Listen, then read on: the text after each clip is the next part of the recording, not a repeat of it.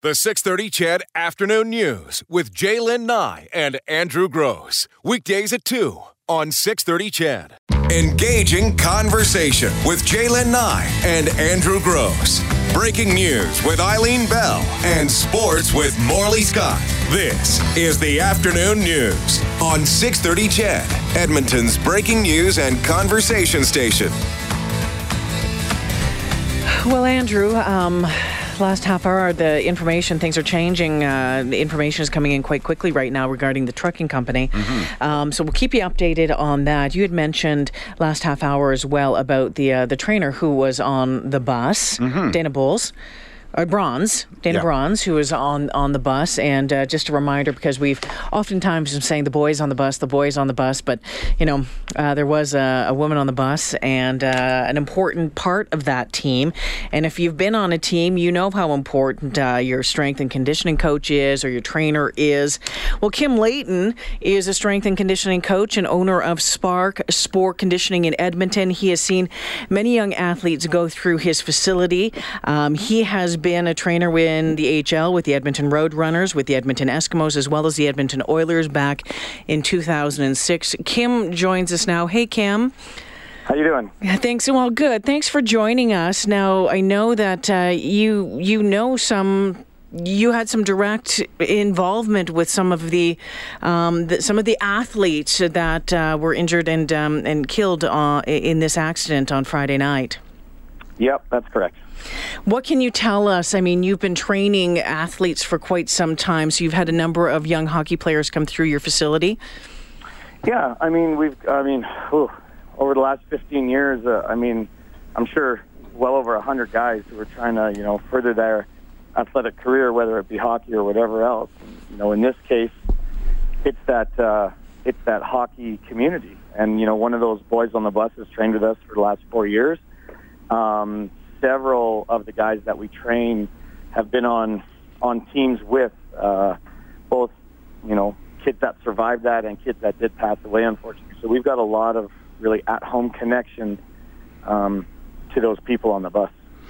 So tell us about your Friday, Saturday night as you learn the news of this accident. I'm sure there was the shock, and then there's the, wait a second, who exactly was in the... I'm sure you just started to make the connections to your own life.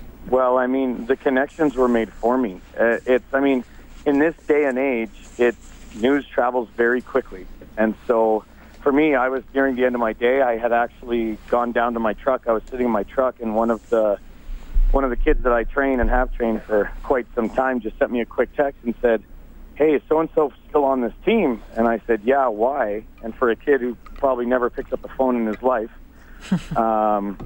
called me. And so I knew right away. I'm like, oh my gosh, what happened? And he just said, "Hey, listen, through snaps and through texts and everything, the Humboldt Broncos bus was just struck, and it's a mess. And is so-and-so okay? Can you reach him?" And so right away I was like, oh my gosh, yeah, he's still on that team. Let's see. And I just started, texting, calling, and couldn't get anyone. And probably for about probably 20 minutes. Yeah, I basically just sat in my truck and had a good cry. It's scary, right? These are kids that you deal with for years. You watch them grow. You watch them progress. You watch them become men and get into their junior careers, get into their college career, get into their pro careers, and now you may have just lost one. So I got just updates all night long from parents, from kids of who are friends of people on the team, who are there in the local towns, whatever. And as you're watching it unfold, thank goodness for our one boy that we've trained for ages. We were able to get told from his dad that he'd been loaded into Stars and was off to that hospital. So. And we're not discussing, and you're not comfortable discussing which athlete that is, which player that is, because it's not, as you said, it's not your story to share right now. Right. Okay. Yeah. About his condition and that sort of thing. I feel comfortable to tell you that he is doing much better. He is expected to make obviously life recovery. He'll be a normal person, nothing long lasting. As far as what his athletic career comes, that will remain to be seen. and how he'll be mentally. Well, you know, you still got to get on that bus every day, and you never know what kind of lingering PTSD or whatever effects are going to be there, right? Kim, you know, I have to ask, a lot of us, we talked about this at length yesterday, a lot of us feeling helpless, wanting to do something beyond just passing on the information, wanting to help, and those are individuals who don't have a direct connection to any of the players. You have a direct connection. Do you have a feeling of frustration that you can't do more?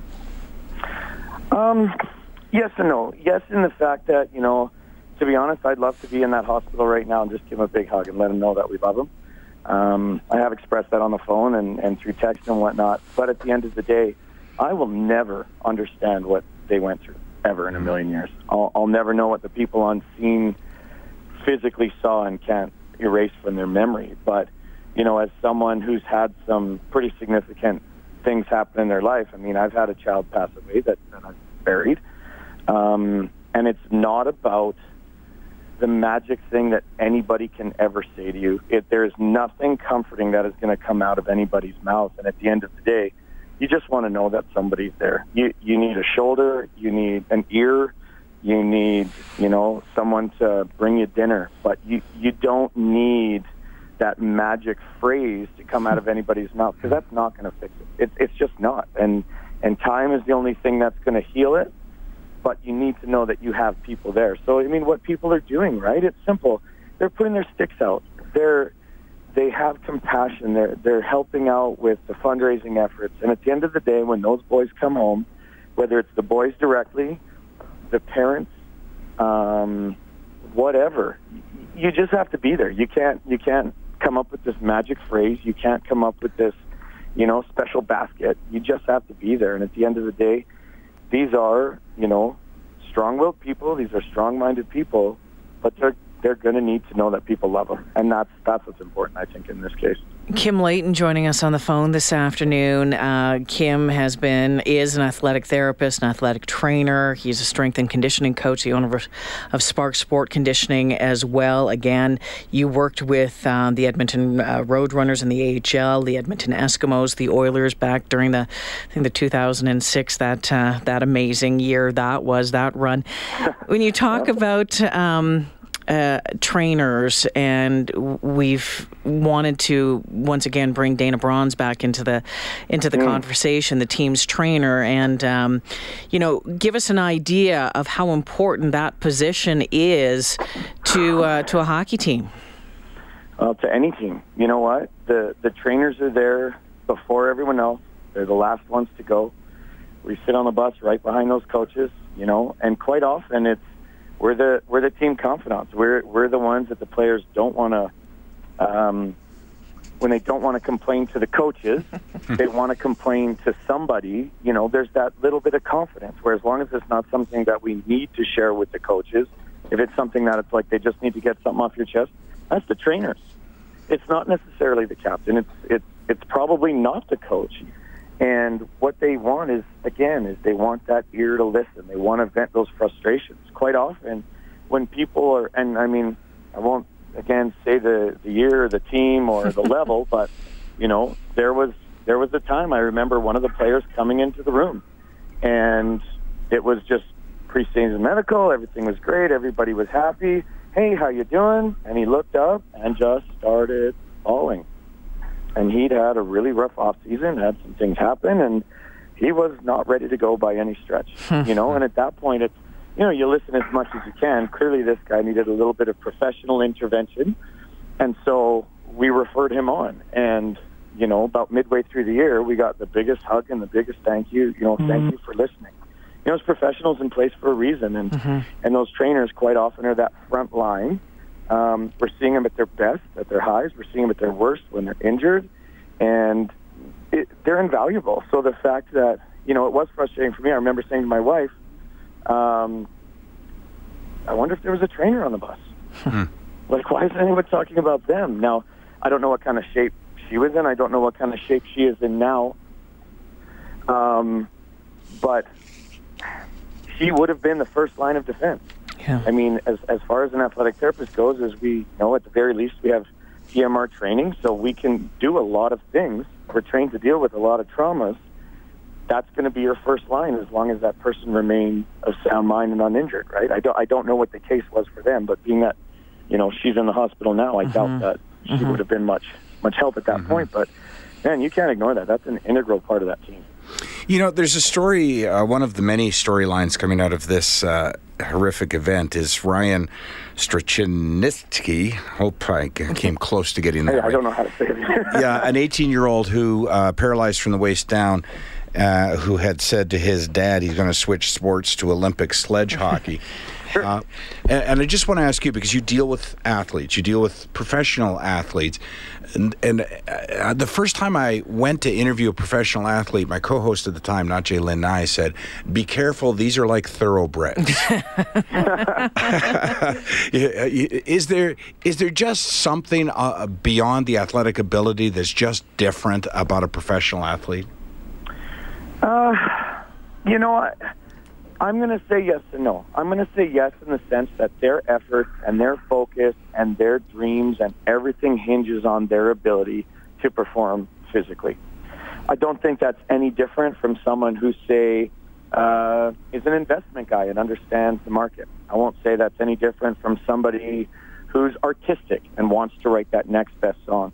I think inherently in some people, there is just something external that drives them so hard to be the best that they can be that it's not even, well, I can't do this anymore. Well, guess what? There's going to be something else.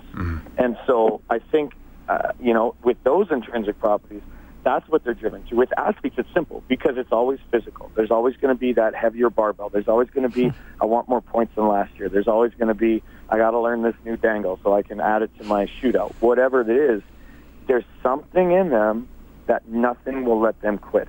Nothing. And they strive for perfection in everything that they're doing in terms of their training, in terms of their ability to do their sport. But I don't think that makes them any different than any other thing. Theirs is just openly and outwardly physical.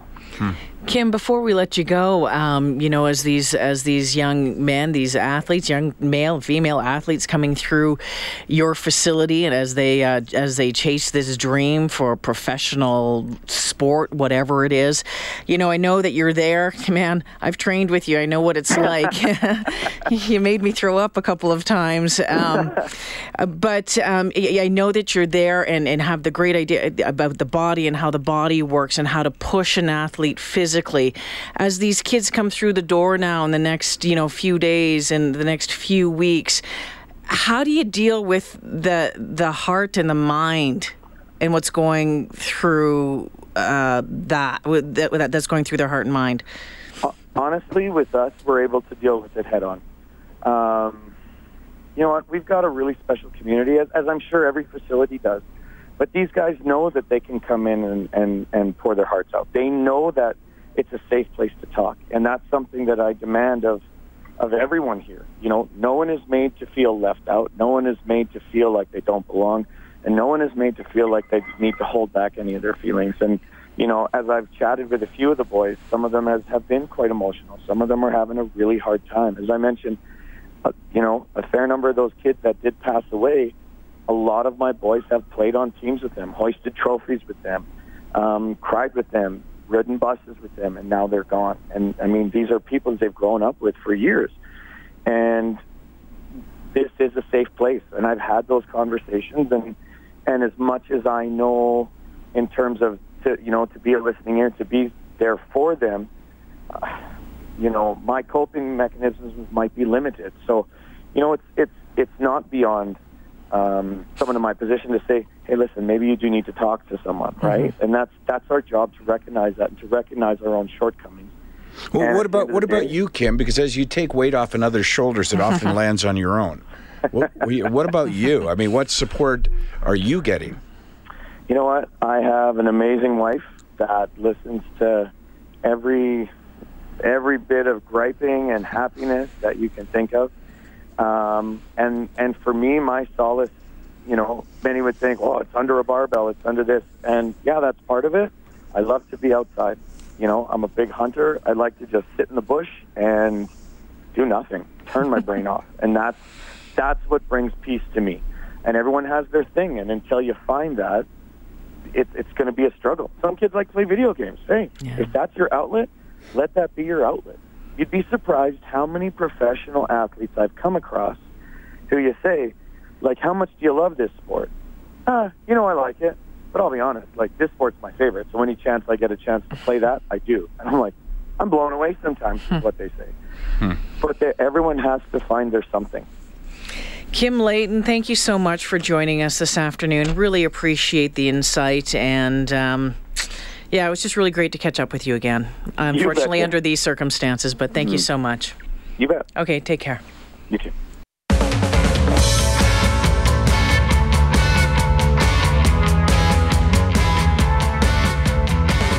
All right, as we take it down to the 3:30 news, Eileen Bell will have the very latest news headlines.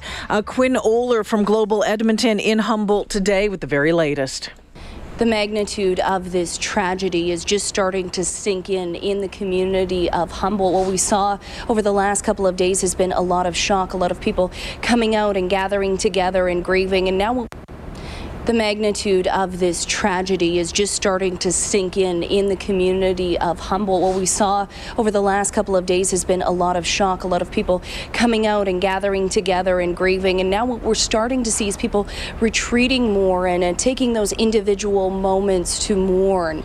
The city saying that it's still important for people to talk to each other because the only people who know what they're going through is each other. This community has seen so much support from around the world in many different forms. We spoke to one mother yesterday who said that the thoughts and prayers, although she hasn't seen much of it on social media, that moving forward as her heart starts to heal, she's really going to be leaning on that. The community has also seen calls from around the world coming into their city hall, the city administration, so overwhelmed by those calls and offers of support that they're actually talking about either hiring a third party to deal with that or actually looking to Regina or Saskatoon, who've both offered up help when it comes to administration. Today is the first day that students are back in school since the crash. Yesterday, schools were closed. There are no classes scheduled for today for any of the schools in this area, but crisis support workers and counselors are now in place for those who need it. Our students will require a great deal of support and love to cope with this loss. As trusted adults and educators in these children's lives, our school division has a responsibility, a great responsibility, to ensure that we provide the support that our students, our staff, and our families need, even when we're hurting ourselves. One of the other supports that is coming in, the SJHL League president spoke yesterday, and he said they're going to be offering an SJHL assistance program. They're going to be fundraising for this. None of the money from the GoFundMe page will go to this, but they're going to fundraise to ensure that the players, not just from Humboldt or from Nipawin, where the Hawks were playing, the two teams were playing in the playoffs when this happened, but all 11 teams in the league will have access to this assistance program that is scheduled not just to last for right now, but for years to come. In Humboldt, Quinn Oler, Global News. All right, coming up after 3:35. Your mic's not on. Oh, sorry about that. I guess it might have been on the whole time, and I just turned it off. Coming up after 3:35, we'll be joined by Todd Hirsch, Chief Economist, ATB Financial. There's a lot to talk about. Of course, we normally have Todd on Mondays. We pushed him out of yesterday's show and into today's, and he made himself available. That's coming up after news headlines. And Dave just texted in, Highway 16A westbound just past Beach Corner. There's a major collision. We'll keep you updated. The 6:30 CHED Afternoon News with Jaylen Nye and Andrew Gross. Weekdays at 2 on 6:30 CHED.